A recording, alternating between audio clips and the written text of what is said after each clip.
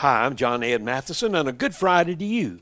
Do commercials keep promises? A few years ago, John Leonard from Linwood, Washington, sued Pepsi after being told that an offer for a Harrier jet fighter in a commercial for the soft drink was just a joke.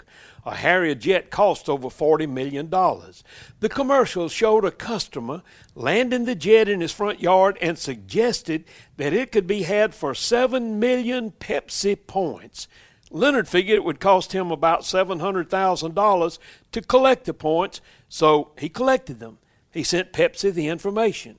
They sent it back saying that the ad was a spoof. It was a joke.